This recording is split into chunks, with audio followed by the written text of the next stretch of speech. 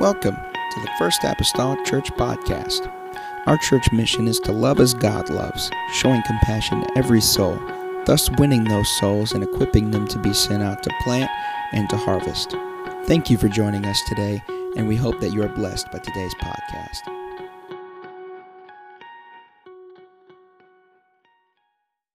Corinthians chapter number 9. We are in our 5 Crowns series. And last week we talked about the crown of life. And again, the more that I study, just even little by little, I am somewhat just personally leaning. I tell you that these ain't necessarily 5 distinct crowns as much as they are all maybe the same. And whether they're literal or figurative, I don't know. I'll see as I get my feet more wet, because one just seems to run into the other. 1 Corinthians chapter number 9 and verse 24. Know ye not that they which run in a race run all, but one receiveth the prize? So run, that ye may obtain. And every man that striveth for the mastery is temperate in all things. Now they do it to obtain a corruptible crown, but we an incorruptible. I therefore so run, not as uncertainly, so fight I not as one that beateth the air, but I keep under my body and bring it into subjection, lest that by any means when I have preached to others, I myself should be a castaway. He says in verse 25, now they do it to obtain a corruptible crown, but we an incorruptible. So I want to talk to you tonight about the incorruptible crown. Again, last week was the crown of life, talking about enduring and staying and being faithful to the end to receive the crown of life. And so, again, most of the time, it isn't so much the concentrating on the crown itself, but what it is that gives the reward of receiving the crown. And so that's what we're going to give consideration to tonight concerning the incorruptible crown. Let's go to the Lord right now. Father, I love you today. I'm so thankful, Lord Jesus, Lord, that you loved us. God, you first loved us, the scripture says, and as a result of that, we're able to return love unto you. I pray, Lord, open our minds and our hearts. God, here in the next few moments, Lord, as we give, Lord, consideration, Lord, to the incorruptible crown, I pray, oh God, open our understanding tonight. Help us to lean in to what the word of the Lord would say, and we'll not fail to thank you for it. In Jesus' name, amen. Everybody say amen. Amen. You may be seated tonight in Jesus' name. So again, we're going to talk about, I want to talk to you about the incorruptible crown. However, if you think about crowns and the way that Paul is going to talk about them right here, if you think of the crown as a trophy, I guess I could say that I want to talk to you about sports. That made some people lean in a little bit more than they were.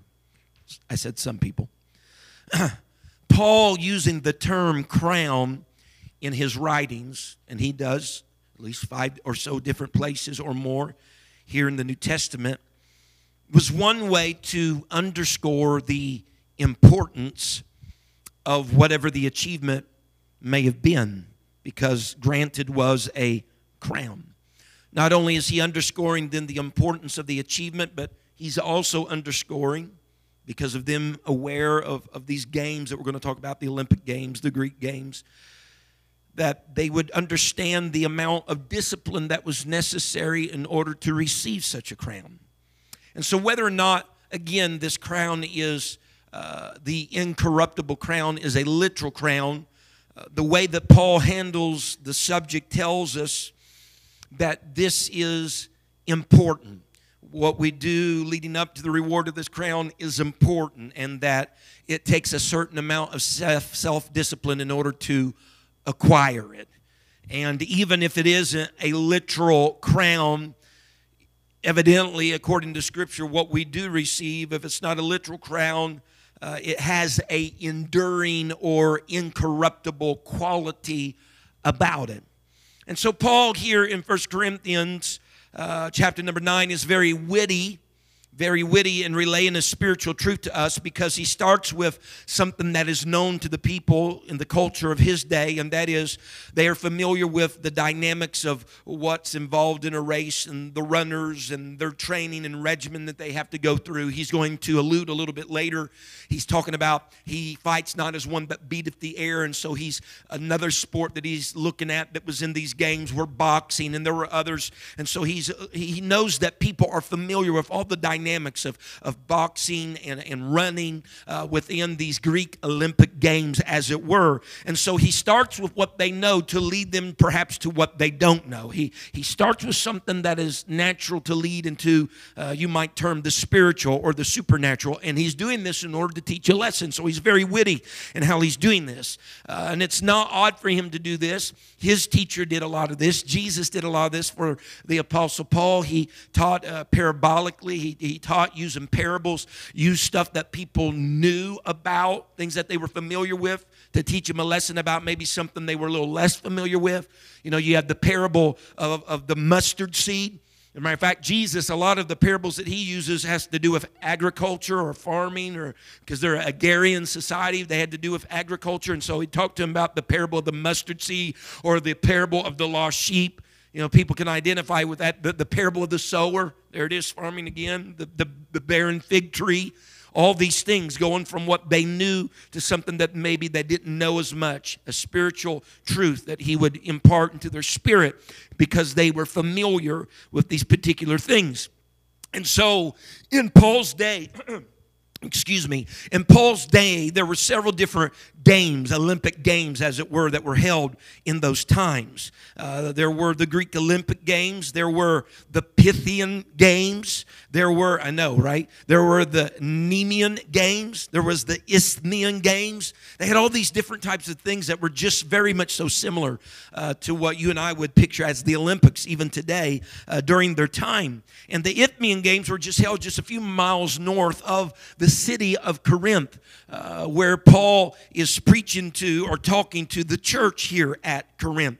And so they were very familiar then with these games and these sporting events that happened in their culture. And these games, as they even still yet do today, would draw crowds from all over the place. And the Corinthians were familiar with the different competitive events of boxing and running and horseback riding and all the different things that they would have, just as much as people in our society would be familiar with basketball and baseball and soccer and whatever, football. Don't want to leave that one out, you know. But just as much as we're familiar with those things, they were familiar with the games of their age. And so they could relate to what Paul meant about running a race or the dynamics of running a race. They understood the rules that were involved, all right? They understood simply the sport of running a race. And so from this passage, we come to understand that some of the aspects of a natural race or even a natural boxing match of Paul's day need to be mirrored in our own lives of running our race for the Lord. So he's making a comparison, something very natural, but then something very spiritual. And so there's some things that happen in a natural race that need to happen in our spiritual Christian race. And there were some things that happened in the natural race, some other portions of the race, that need to be contrasted in our spiritual journey. It may not be the exact same, but it needs to be the opposite of what it is in the natural. And Paul's going to tell us what some of these things are. For instance, we need to mirror the same determination and effort as a natural runner. All of the people Corinth knew that a natural runner must have determination and effort. In that race, they had to give everything that they had, because Paul says that there was only one that was to be the winner. Only one would win the prize. According to my knowledge, in his culture, there was no second or third place crown. There was only one crown that was awarded. They didn't have a second place crown for who came in second or third for who came in third. And I might even add to that, there were no participation awards. You either won or you lost. And it was required of them. This is something that they would have known. It was required of those that were involved in these races, according to their rules, even for participation, they would have to have at least 10 months of rigorous training under their belt before being able to enter into or be considered for the race in these games. And yet even today, so we understand some of this. Even today, there's people that go to the Olympics that have trained for 8 or more years of their life as a full-time job. Except they don't get paid. They have to have another work to offset that. But as a full-time job, just to attempt to earn a spot in the Olympics as an individual, or maybe in the Olympics as part of a team that goes to the Olympics a lot of their life. And so when you start to consider this, of that day and even our day, consider all the practices and all the hours, all the personal training, and that all these notable athletes that you know and that were in Paul's day, that they had to go through in order to come to this moment of competition. You know, some people that are in boxing, they go through rigorous times of trying to drop their weight down to a certain classification so they can box at a lighter weight class than what they would normally box in. And they're constantly putting themselves through the drills just with what? The hopes of getting the prize or winning the competition or winning the game. I did just a little research since there was just the recent tragedy of Kobe Bryant. I just did a little research that he had a workout routine in his off season that was known as the 666 program. He spent 2 hours running, 2 hours on basketball, and 2 hours weightlifting. Those 2 hours was 1 hour was cardio, the other was weightlifting for different regions of his body, and also Olympic style type of weightlifting. He did this 2 hour regimen for a total of 6 hours a day, 6 times a week for 6 months out of the year. That's the 666 program. When asked how many shots he took during a day, he answered that he made 700 to 1,000 shots a day. So when he played on the court, he played with all. Of course, we know he scored at least at one time 81 points in one game, which is the second highest scoring game for point-wise for one individual in the NBA history. A lot of training, a lot of rigor. Think of that. 6 hours of his day was set aside for the purpose of training. As a matter of fact, I read also one of the most grueling of all bicycle races is the Tour de France. As a French cycling contestant in that event, he described in a National Geographic article entitled An Annual Madness, he said, the race covers about 2,000 miles. I'm just stopping right there. Including some of France's most difficult mountainous terrain. As a matter of fact, whenever they get done with that, the winner wears a yellow jersey. They have different colored jerseys. There's one, I think it's white with polka dots, and it's about the person that just kind of like killed the mountainous terrain part of the course. But nevertheless, so it's some mountainous terrain. Eating and drinking is done on the run while they're riding. There are extremes of great heat and also cold during that time. And this French cyclist said himself, he said to train for the event, he said that he would ride his bicycle 22,000 miles each year. You heard me right. Some of you don't drive 22,000 miles within a year, let alone ride your bike 22,000 miles in a year. Rigorous training. Why? Because when they hit that bicycle on that day, they want to come forth as the winner. Paul says, they which run in a race run all for to receive a prize.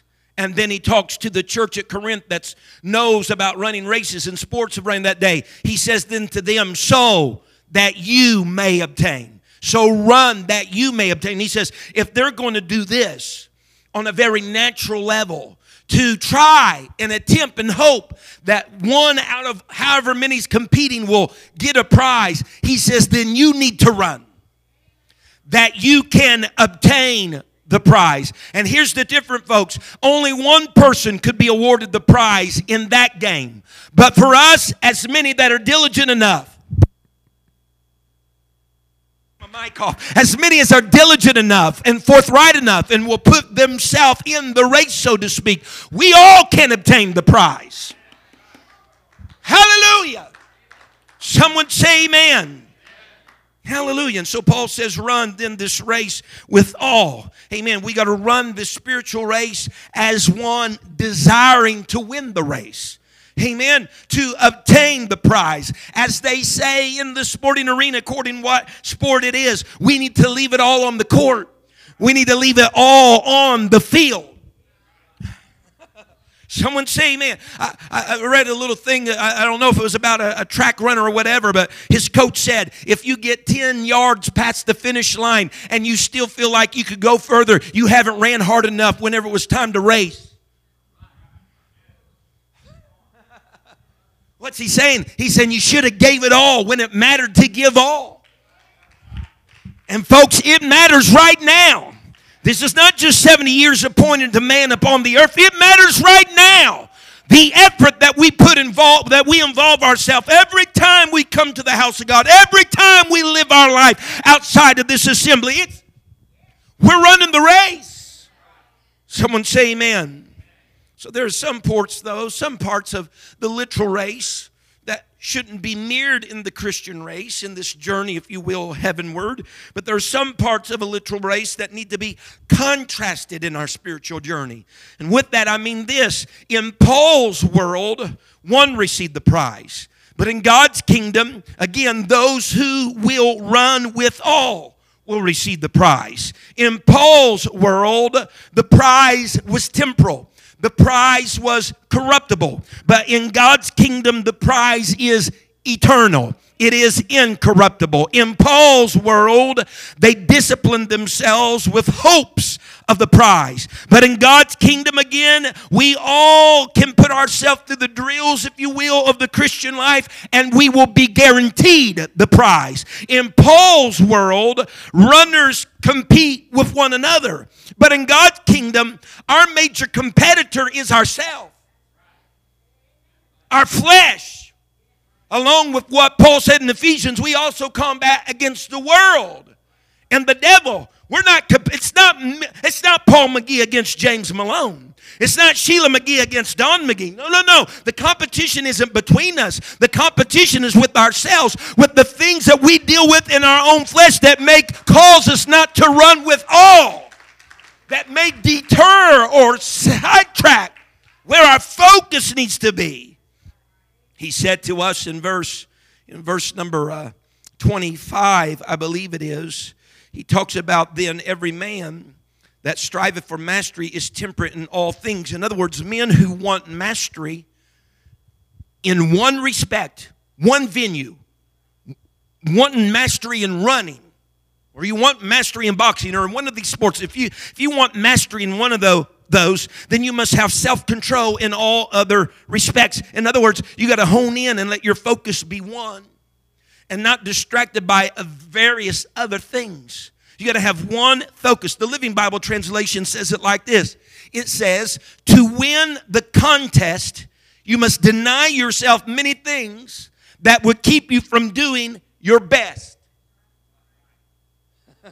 I like that. Here's the thing. That does not mean everything you deny yourself is wrong. Just walk with me here for a minute. That does not mean everything that we would deny ourselves is wrong. What it simply means is this, that there are some things you lay aside because they are not beneficial to achieving the overall goal of winning the race. Amen. That's where the writer of Hebrews says in Hebrews 12:1, after the grand faith chapter 11, he says, wherefore, sin we also are compassed about with so great a cloud of witnesses. He's referring back to all those men and women of faith in chapter number 11. He said, let us lay aside every weight and the sin which doth so easily beset us. And let us run with patience here's the metaphor again, this race thing. The race that is set before us. So again, just because you got to deny yourself of certain things in order to run with all, it doesn't mean those things are necessarily wrong like sin. It could be some of those things are just weights, meaning that they're just not beneficial for you reaching your goal. There's some things in life that are black and white, plain sin according to God's word. You don't need to be entangled in those. But there are other things for you personally that you might have to ignore in this life because it's not helping you run your race. It's hindering you running your race. And you can't judge what that is based upon somebody else. You got to judge that according to yourself. You know your tendencies. You know your weaknesses. You know who you are. You know what's going to be a stumbling block to you in the running of your race. And so if that's a weight to you in reaching and running with all, then you need to lay it aside. Amen. You need to lay it aside. Hallelujah. And so this is what the scripture was speaking to us, because there are definitely some things that are sins and other things that are weights. So don't let a weight hinder your race, because you would be better off. Here's the fact of the matter. You would be better off going forward without it than possibly jeopardizing the prize by having it. Let that sink in just for a little bit. Brother McGee, there's nothing wrong with this. And there might not be. But for you, there might be if it's hindering you in your run. You cannot run with all and have these things that are weights to you. Paul's culture, people ran races. Don't misinterpret the parallel here, okay? People ran races with the least amount of clothing on their bodies. As a matter of fact, some were totally ran in the nude. And the only mindset behind this was that they were trying, this was their method of freeing them of any hindrances. That seems extreme. But in the sense of not clothing for you in the Christian world, but things that would hinder you and keep you down from making spiritual advancement. In a spiritual sense, you need to run exposed before the Lord. Nothing hidden. No secret areas with the caution tape that you can go everywhere but hear God. No. You need to always be laid aside. Solomon, in the Old Testament, Solomon wrote the book of Ecclesiastes and, of course, Proverbs and the Song of Solomon. But he wrote the book of Ecclesiastes at the end of his life, after he had went through a period of time of spiritual decline. And not only spiritual decline, but he in this really a backslidden state of his own life, is in this constant searching for, all these things in the world. He's looking for happiness. He's looking for comfort. He's looking for all these things in the world aside from God, outside of being under the umbrella of God. And so Ecclesiastes, in many regards, if you read it, expresses the regret of Solomon of having left God and trying to seek out his own way and find happiness and peace, if you will, in things that could never bring him the happiness and the peace that he was looking for. And so he began to regret that. He even invested himself in some of the things that he did, because in retrospect, he seen really he was just wasting his time. He could never invest enough and get the return that he was wanting. All the idolatry that he found himself in, the carnality. So in reality, whenever we read Ecclesiastes, it's written really from the point of view of a backslider, of someone that is backslid on God. And so Solomon wrote this book. He wrote it really for the purpose so that none of us, learn from somebody else's mistake. You don't have to walk the same path as Solomon. You don't have to flirt with the same ideas, so on and so forth, because he's already pondered a lot in the book of Ecclesiastes. And so it is the telling, really, Ecclesiastes is the telling of what happens when we complicate the Song of Solomon. Because the Song of Solomon is talking about a man's first love. So whenever we complicate that, the wooing, the intimate, if you will, culmination of love that happens in the Song of Solomon. Ecclesiastes is the reflection of life of what happens when you've left your first love. And so the story, when you look at the story, it is this. It's what happens to a man when he's kept the things that could keep him from doing his best. And this is what Solomon's attitude is in that backslidden state, Ecclesiastes 2:10. And whatsoever mine eyes desired, I kept not from them. I withheld not my heart from any joy. That doesn't sound like being temperate in all things, outside of the one thing that you're focusing on. He says, for my heart rejoiced in all my labor, and this was my portion of all my labor. Verse 11, then I looked on all the works of my hands had wrought. So I said, whatever I desired, that's what I did. I didn't keep anything in my heart, wherever direction it went, that's what it did. He said, but when I look back on everything that I did, the work of my hands had wrought, and on the labor that I labored to do, and behold, all, this is his summation, was vanity and vexation of the spirit, and there was no profit under the sun. He says, whenever I just caved into my own desires, my own will, my own heart, I did all those things, man. He had hanging gardens and all these different things that he made, which in and of themselves, nothing wrong. But whenever you're trying to use that as a replacement for the Lord, then there's a shift. It's become a weight to hinder your race. And Solomon says, it's all just vanity and vexation of the spirit. Someone say amen. Self-control, temperate in all things. This is just a little humorous, but self-control. This is self-control. Self-control is the capacity to break a chocolate bar in 4 pieces with your bare hands and then eat just one of the pieces.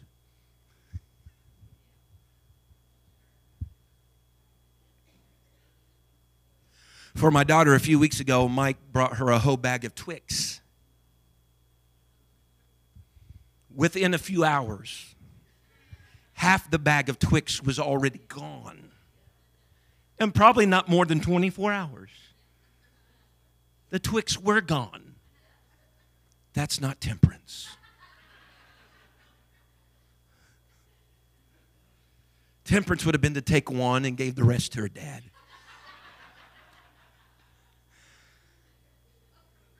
I don't know. Did you share any with me? I might have taken one. I'm not sure, but amen.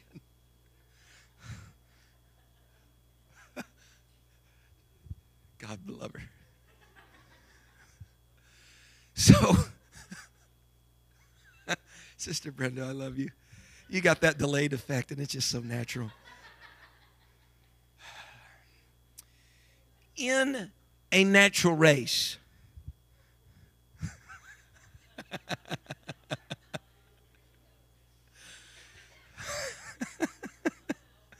in a natural race, people run with all to obtain.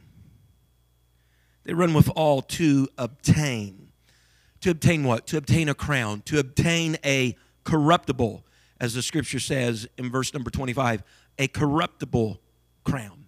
In other words, a crown that in their day would eventually fade, perish. I mean, their crowns were made out of flowers, leaves, twisted vines. So they're going to put in all this 10, 11 months of training with hopes of running a race and being the winner to get some dead twigs and flowers placed upon their head that started to deteriorate the moment they were plucked from the earth. I mean, in reality, be placed upon their head. But Paul's contrasting this. He said, but the race that we're in is not for the reward of some twig, flower, something that's died the moment. It's for something incorruptible, for something that is eternal, that lasts. Most crowns for the different games, I looked through it, again, were made of vegetation. The Olympic Games, it was wild olives that were used. Not the olives themselves, but the twigs and the leaves and the flowers. Of the Pythian Games, laurel leaves. The Nemean, parsley. I get that every time I get a steak at a place. I mean, parsley, around about their head. garnished with parsley. And what some of the other games were such as this. The Isthmian games, it was pine. They used the intertwining of pine vines and such around them. Nevertheless, again, they all wither the moment that they're plucked from the earth, from their source. And so in reality, in the process of just a matter of days, they're going to be obsolete. The very thing that they sweat for, trained for, I mean, it could decompose and be given back to the earth. It's gone. Now let's think for a moment. Which adults among us, and all our kids are in the back except for a few real little ones. I'm not pointing at you, Malin. I'm pointing that area. She's starting to get a complex.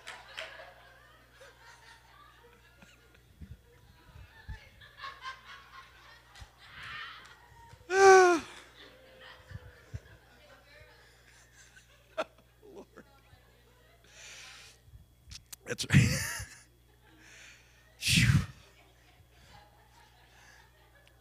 How many adults here this evening has some type of trophy that you won maybe as a teenager or as a child or something, tucked away maybe somewhere in a shed? Some people don't even know where they're at. In a storage container, out of sight.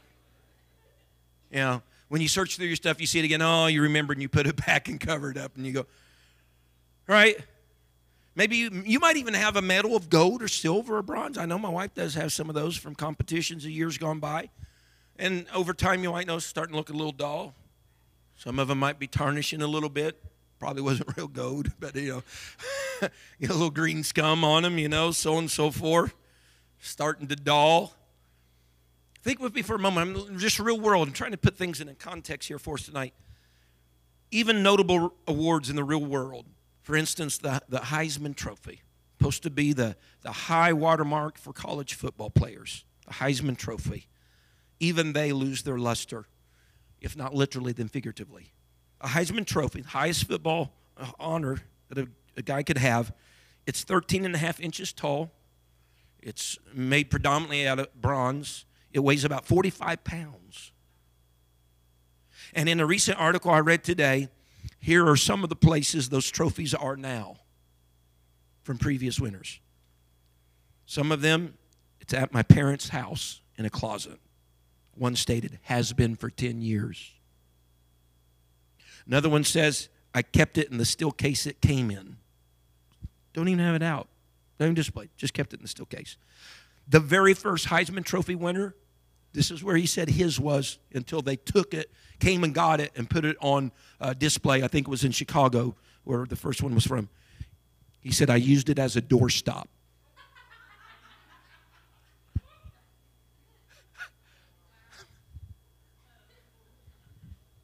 Others have been auctioned off. Real rewards. Temporal, though, at best. They lose their luster over time. But one day, Bishop, we will receive an incorruptible body that will enjoy, according to Scripture, the glory, and this is the word it uses, not incorruptible, of an uncorruptible God. Forever. Hallelujah.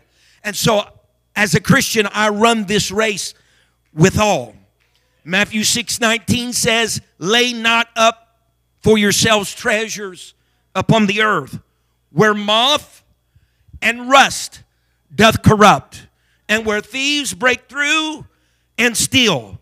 But lay up for yourselves treasures in heaven, where neither moth nor rust doth corrupt, and where thieves do not break through nor steal. I'm talking about something incorruptible, eternal, not temporal, not fading, not tarnishing. Hallelujah. I'm just, you might call me, we're talking about a city that the book of Revelation talks about 1,500 miles cubed. I don't think I'm going to show up one day and say, you know what, this has just kind of lost its pizzazz. Streets of gold, gates of pearl, 12 foundations from different stones. It's incorruptible. You remember the Tour de France I talked about in that French cyclist? The overall winner of the race of the Tour de France gets an equivalent to a little over $550,000. And a special winner's jersey. As I said, usually it's the yellow one, the overall winner. Now, if that's not motivation enough, the question was asked to this French cyclist, what is it then that motivates the contestants to ride a bicycle 2,000 miles through mountainous terrains and all the extremes they have to? The French cyclist summed it up this way. He says, why? To sweep through the Arc de Triomphe on the last day, to be able to say you finished the Tour de France. Honey, if there's nothing else, if the crown isn't even a literal crown that I receive someday, just to be able to go underneath the arch of triumph and say that I finished it. Woo! Oh, yes. Just to say that on the last day that I came forth. Yes. To finish it. Therefore, Paul says in verse number 26, he says, I therefore so run. Therefore, Paul says then, I ran and I thought, he goes into the little boxing metaphor there, with purpose and with focus. As a result of everything he said here formally, an incorruptible crown. He says, I'm going to run and I'm going to fight with purpose and focus. As the New Living Bible says, it says it like this. Paul says, so I run straight to the goal with purpose in every step.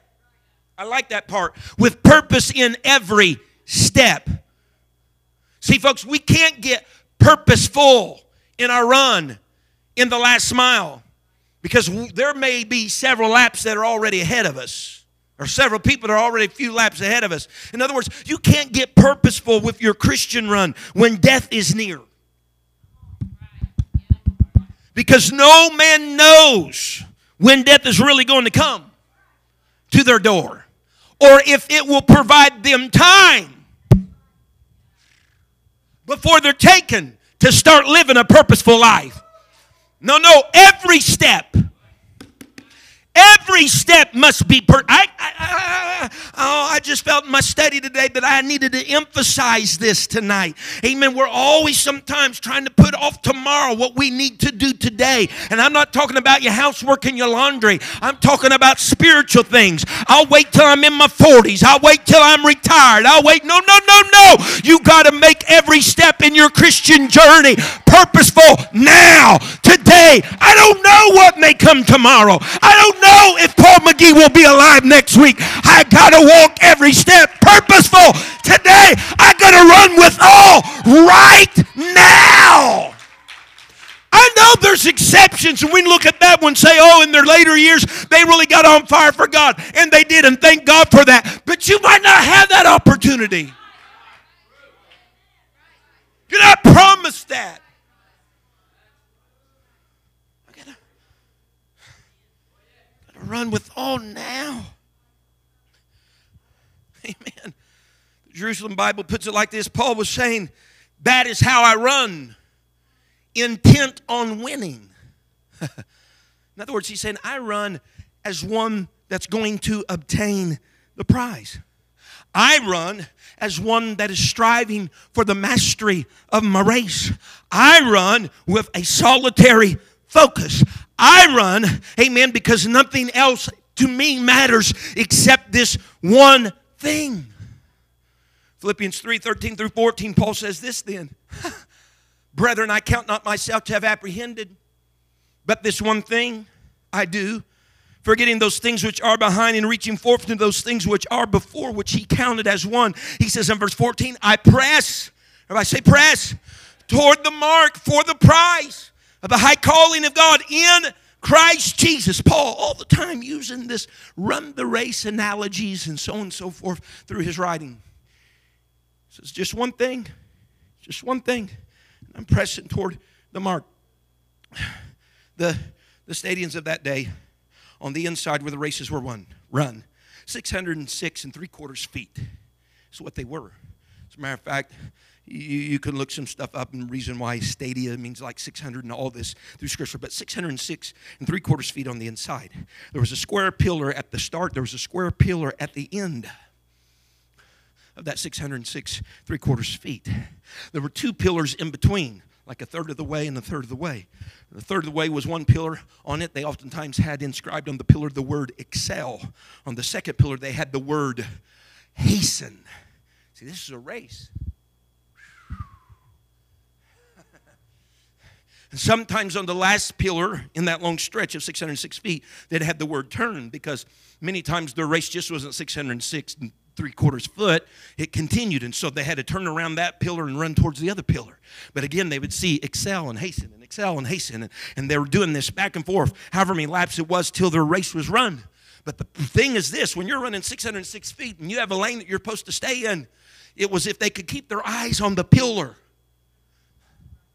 It kept them from wavering outside of their lane, because they had a mark that their eyes were concentrating on. They were more apt to run in a straight line as long as they had their eyes fixed on something. That's the reason why Paul says, I press toward the mark. He says, I see the finish down way over there. He says, and that's what I'm running toward. That's what and it's keeping me within the proper guides of where I need to be. Honey, if you'll keep the finish in mind from the beginning of the race, we'll do a whole lot better about not stepping over the boundaries or the lines and fouling up or fouling over. And there'll come encouragement along the race that says, go on and excel, go on and hasten. We can run this race with all. Amen. You know how it is. You've heard the announcers in post-game talks, right? They discuss the teams that played. Just a few weekends ago, college basketball, Tennessee and Kentucky was playing, and there was a conversation going on between my wife and Brother Mason through text. That included me and Sister Mason. And my wife saying, oh, it's a game day, and blah, blah, blah, blah. And talking about who's going to win. Brother Mason said something about whoever wants it the most will win it. But there's always this post-talk after games. You hear such things like, well, they weren't in it to win it today. Which basically boils down to this. It means they weren't playing well enough or like they needed to in order to win. Might mean they were a little sloppy, a little half-hearted. Paul says, I run. I'm not running just to exercise my lungs. He said, I'm running to win it. Paul alludes to both, again, a race and boxing for comparison for our Christian lives. He says he doesn't fight, talking about the boxing analogy, he doesn't fight as one that beateth the air. Now, there were such things, and there still is today, such things as shadow boxing. People do that, and they're training and stuff. They don't have an opponent. They just have the air. Whatever they're doing. But Paul's alluding to the fact that he hit his mark when he went to hit his mark. He says, I make contact.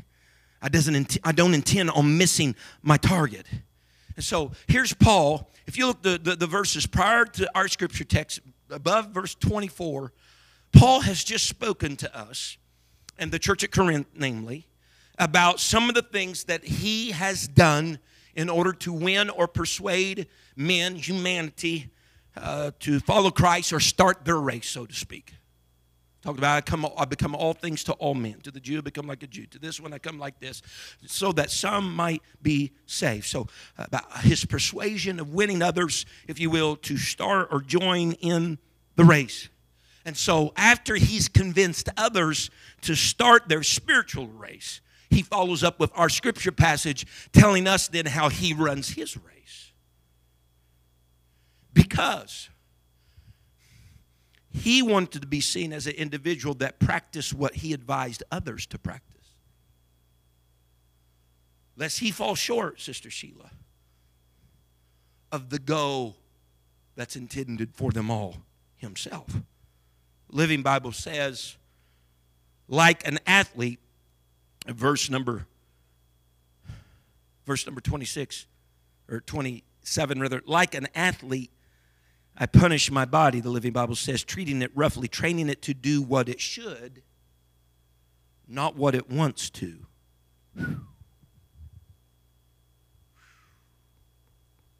Oh, such a big learning curve in getting this humanity to do what it should, not what it wants or desires to. So Paul says, verse 27, I kept under my body and bring it into subjection. You know what Paul's saying? Paul's saying, I made my body my slave rather than becoming a slave to my body. A lot of times we live that in backwards. We become a slave to our mind, our thoughts, our desires. We become a slave to it. What it says do, we do. Paul says, I'm reversing that. I'm going to make it a slave. I'm going to make it a slave, that it's going to be under the obedience, if you will, of another. But folks, here's the fact of the matter, and we know this. This is only totally possible by the Spirit of the Lord that we receive in us through the Holy Ghost. The Bible says in Galatians 5 and verse number 16, and I'll try to hasten to the end, but in Galatians 5 and verse number 16, Paul says, this I say then, walk in the Spirit, and ye shall not fulfill the lust of the flesh. Only truly accomplish this by walking in the Spirit and allowing, to work out our own salvation with fear and trembling. It's the Spirit in us to do His will that helps to accomplish His will. And so Paul preached, is the word that's in our English Bible in verse 27. Paul preached to others, and he didn't want to become a castaway himself. That word preached, he preached to others. That word preached literally means herald, and it does in many places of Scripture. But in the context of Paul talking about all this race running deal, the role and the job responsibility of a herald has some more defining characteristics than just if it wasn't in the context of running a race. A herald, whenever it came to the context of running a race, a herald would give the conditions of the game. A herald would display the prizes. It's the Vanna White of the running. It would display the prizes that were to be won for the champion. The herald would speak words to try to excite the contestants. The responsibility of the herald was to lay down and declare what the rules of the game were. So Paul says, I preached to others. I told them what the rules were. I excited them about running the race. I showed them what the prize is going to be. He said, but if I do all that and I don't abide by the same rule myself as a runner, Paul's seen him in two rows, as a herald and a runner. It's almost like a preacher. Preach people, I talk to the sheep, but I'm still a sheep. Huh? He said, I can't lay all these things out and then me, myself, I become a castaway. That as a runner, I don't uphold the same rules and have the same excitement. And so he sees himself as a runner. He says, I don't want to have had explained the rules of the race and not abide by the rules myself. In other words, Paul says, I don't want to disqualify myself by the very same regulations that I'm trying to qualify others with. Does that make sense? He says, so I'm going to run this race with all within the same parameters that I've asked others to run. And here's the thing, the only way that you can avoid Paul becoming a castaway is that you got to run with all, with everything you have in order to obtain the prize. And so he picks this race, and I'm coming to a close, you can stand with me. He picks this race analogy and this boxing analogy. He picks it all back up in the book of Timothy. And in the book of Timothy, Paul knows he's nigh death. He knows it's around the corner. He knows it's closing in upon him. And this is what he says in 2 Timothy 4, verses 7 and 8. And this is going to lead into us for next week. He says, I have fought a good fight. There's that boxing analogy again. I have finished my course. There's that racing. I have kept the faith. Henceforth, there is laid up for me, now look now, a crown of righteousness. So here's where I start to lean a little bit. 5 crowns, and maybe not necessarily being 5 distinct crowns, as much as there's this descriptions of maybe the very same, and whether it's literal or not, I really don't know. But he goes in this, there's laid up for me a crown of righteousness, which the Lord, the righteous judge, shall give me at that day, and not to me only, but to all them also that love his appearing. So the incorruptible crown, the incorruptible crown, at a race that is ran well with it being primarily the focus.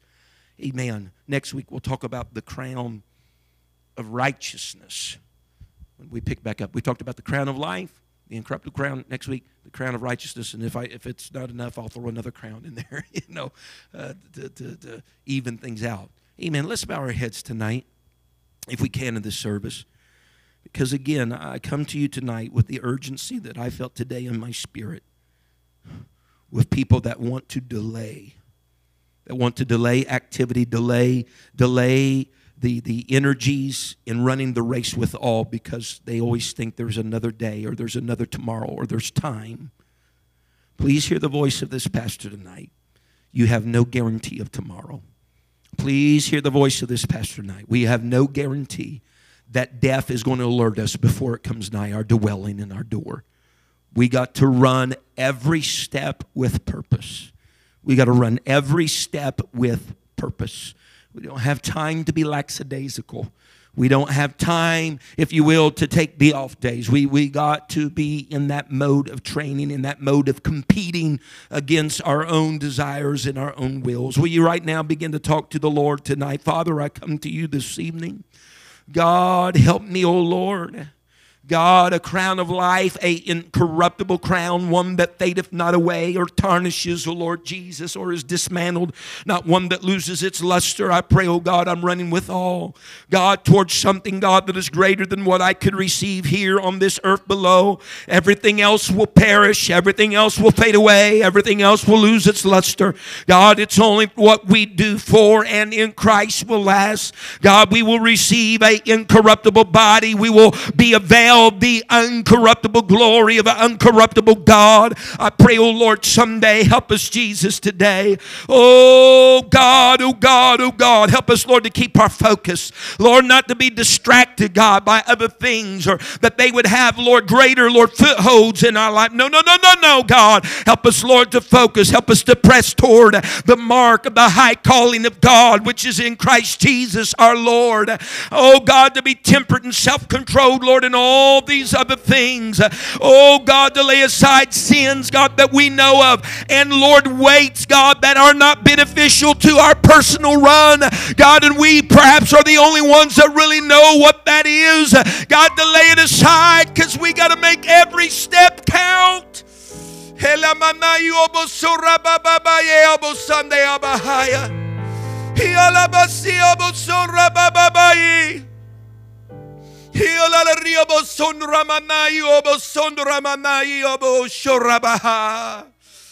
Oh, Jesus. Oh, Jesus. Hallelujah. Hallelujah.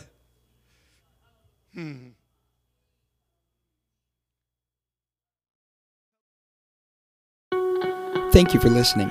If you would like more information about our services and activities, you can find us on Facebook, Instagram, and Twitter with the username FACMC. Again, that's FACMC. Thank you, and have a blessed day.